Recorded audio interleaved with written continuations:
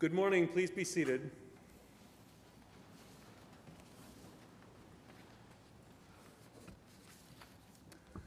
Welcome to St. Mary's Church on this Feast of the Pentecost. This morning I'm going to try to articulate a way of looking at Pentecost that's maybe a little different from what you've heard before. But first, let's look briefly at the history and significance of the feast. Pentecost has its roots in the Jewish festival of Shavuot. Jews celebrate Shavuot 50 days after the first day of Passover.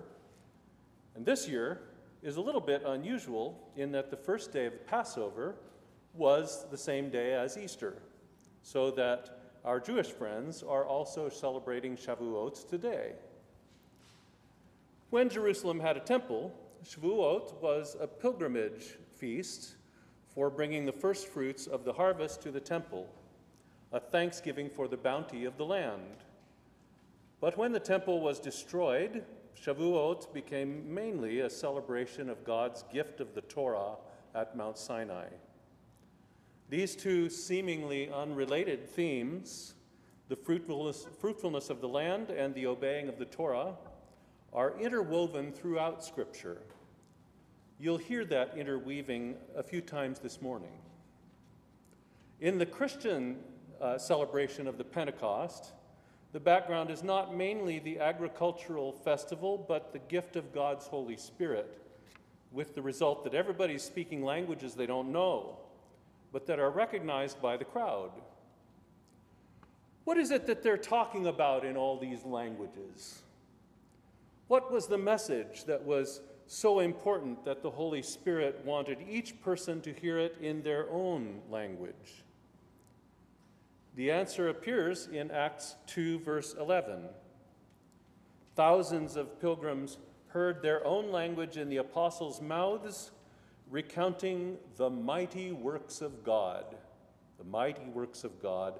That's a stand-in for the whole sacred story of God's people, culminating in the resurrection of Jesus and, more immediately, in the gift of the Holy Spirit.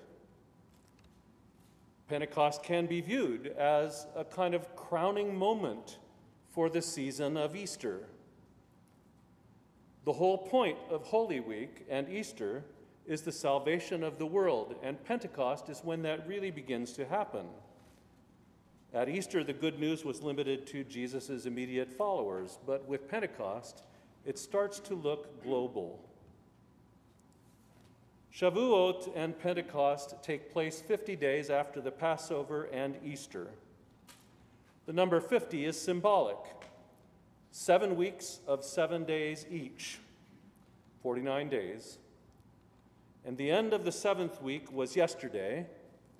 So today is the beginning of the 8th week, remembering that the week runs from Sunday to Saturday.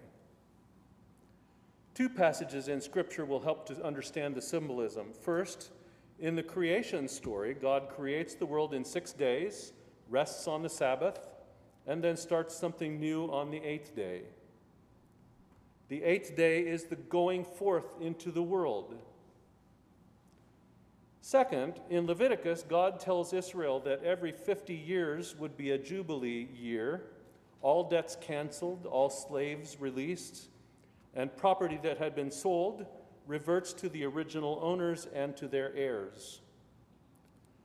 So it seems to me clear that the symbolism of 50 is about a kind of cycle of history leading up to a reset that enables a new start. In Jerusalem, they heard about the mighty acts of God on Pentecost, and they no doubt realized that God was doing something new, something in continuity with those previous works of salvation, but beginning a new phase. Now, this brings me to the two stories that we heard read this morning. The first is the story of the Tower of Babel, and the second is the story of Pentecost in Acts chapter 2. At first glance, it seems that Acts 2 is the antithesis of the Babel story. In Babel, so this reading goes, a communication starts out easy and becomes impossible. God seems to find building a city to be threatening. and so confuses their language as a punishment. Now, I think this reading is rather shallow and probably just plain incorrect. Here's what I think is a better reading of that story. The Babel story is the first major story in Genesis after the story of Noah, in which God reiterated the command given to Adam and Eve that they, quote, be fruitful and multiply and fill the earth. The story is set in the plain of Shinar, which is the Hebrew name for what we now call southern Iraq, the homeland of the Babylonian Empire. When the city is named Babel on account of the confusion of languages there, every ancient reader would have understood that this is the Babylon that spawned the empire that destroyed Jerusalem and its temple. Maybe there's a little backhanded snark in identifying Babylon with confusion. When God comes down to see the city and its tower, he finds there unity and solidarity. Sorry, I lost my spot. He finds their unity and solidarity empowered by a common language, and that's preventing them from carrying out the divine command. Now, God's commandment is be fruitful and multiply, and that's hardly a restriction on people's freedom and happiness. You hear me? He commands them to make babies and enjoy God's creation. It's a joyful commandment whose sole reason for existence is to promote human flourishing. But the Shinarites' cohesion as a group interferes with the command, interferes with their ability to go forth into the world, to embrace and contribute to the world's bounty. There's a reciprocity and synergy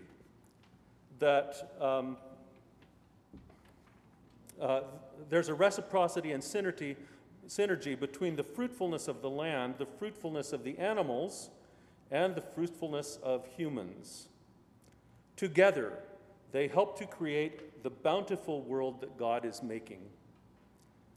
That task is important to God because people are important to God. So God opposes any obstacle that stands in the way of it. What we read in the Babel story is not mere unity, but a kind of pathological unity that prevents the people from embracing God's world as a life-giving thing. Maybe they find the world too fearsome.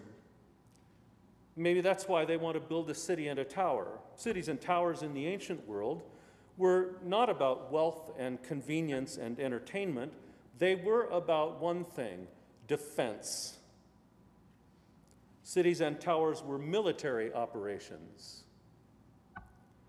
The tower reaching to the sky and the desire to make a name for ourselves so that we won't be scattered abroad, that's the language of Mesopotamian empires worrying about their security. At first blush, the story gives the idea that they're all just working happily together as friends to build a nice little monument or tall monument to themselves. But this has a dark side that isn't mentioned in the text, but would surely have been in the minds of ancient readers. Public works like these are built not through common egalitarian effort, but through enforced and slave labor. The language of unity is a code in their world, as just as often as ours, for everyone rallying behind some powerful person in what they want to do. So God's confusion of the languages and consequent destruction of that pathological unity is an act of grace. True, it's an act of judgment too. It's judgment against the coercive regime in favor of people. Our epistle reading, the story of the first Christian Pentecost in Acts chapter 2, is a deliberate inversion of that Tower of Babel story. In Acts, the apostles are all gathered together on the 50th day after Jesus' resurrection, and Jesus, as promised, gives the Holy Spirit. Divided tongues, like fire, come down and rest on each person, enabling them to speak the truth in many languages. In the Babel story, the diversity of language is the divine gift that sets humans back on the way of blessing rather than allowing them to stay entrenched in their morbid defensiveness. In the Acts story, the many languages are a simple fact. The miracle, the gift from God to the church, is the ability to speak and understand one another despite the many languages, by means of the many languages, and to speak and to begin to tell the good news everywhere. In other words, in both stories, in Babel as well as in Jerusalem, God gives the gift of diversity. Hold on to that thought. Returning to the idea that the Feast of Pentecost is the climax of the Easter story, let's unpack that a bit. Did you catch what Jesus said in the gospel reading? That the disciples would soon be doing greater works than these, and that whatever they ask in Jesus' name, he would do. John's Jesus ties this promise to the Paraclete, which is usually translated comforter or helper. Our translation this morning was advocate. That's the Paraclete. This is John's distinctive vocabulary for the Holy Spirit. No other New Testament writer uses it.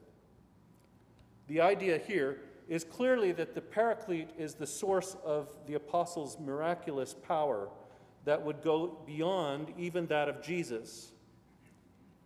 Obviously, Jesus' eye-catching miracles, like healing the blind or calming a storm at the sea, those aren't really part of our experience today.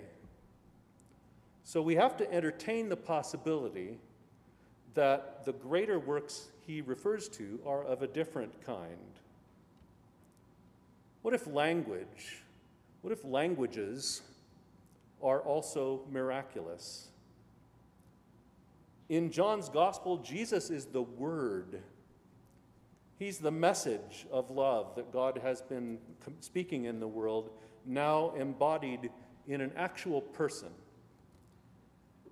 But Jesus only spoke 2, maybe 3 languages, and he could only give his love to a few followers, just because of the limitations of being one person in one body. Jesus' followers, though, were becoming more numerous daily, so their ability to spread the good news exceeded his. The same goes for their ability to bring God's love to the world.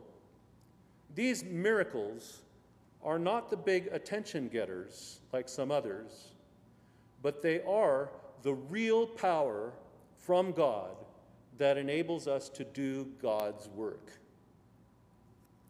Greater things, even than Jesus. Sometimes I wonder if we lose track of the fact that Jesus was a real human being, just as we are.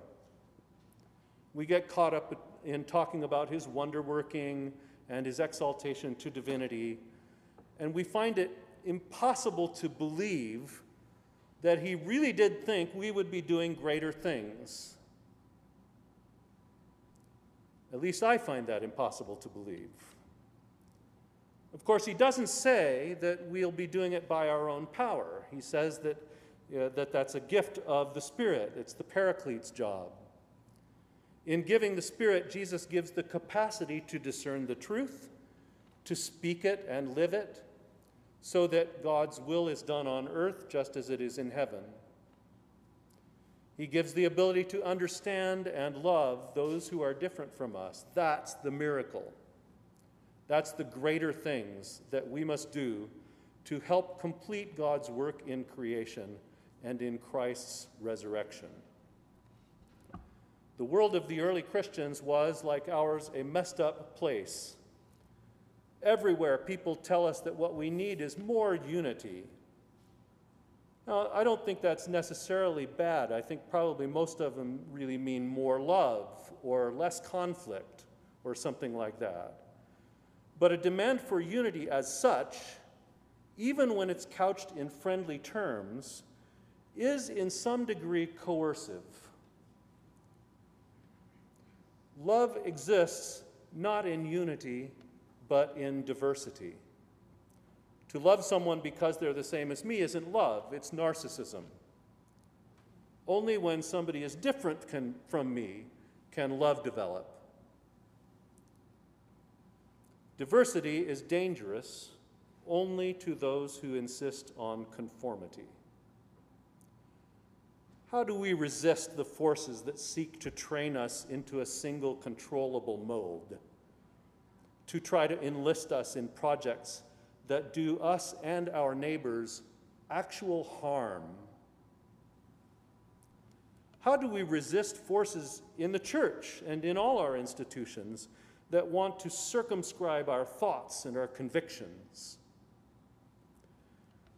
We take our many voices out into the world, glorifying God and freeing people from their bondage, living joyfully in the refreshing diversity that is God's gift to us.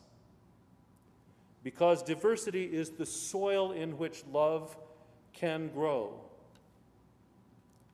I'm going to do what I can to declare that there is room for radical diversity of every kind, that it is a gift much to be sought in the body of Christ.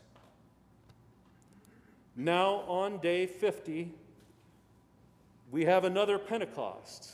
We have another invitation to go forth in the power of the Holy Spirit to do the work God has given us to do. Pray with me that God will make us increasingly diverse.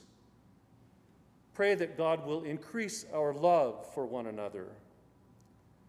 Jesus promises that we ask for this. He will ask the Father, and it will be done. Amen.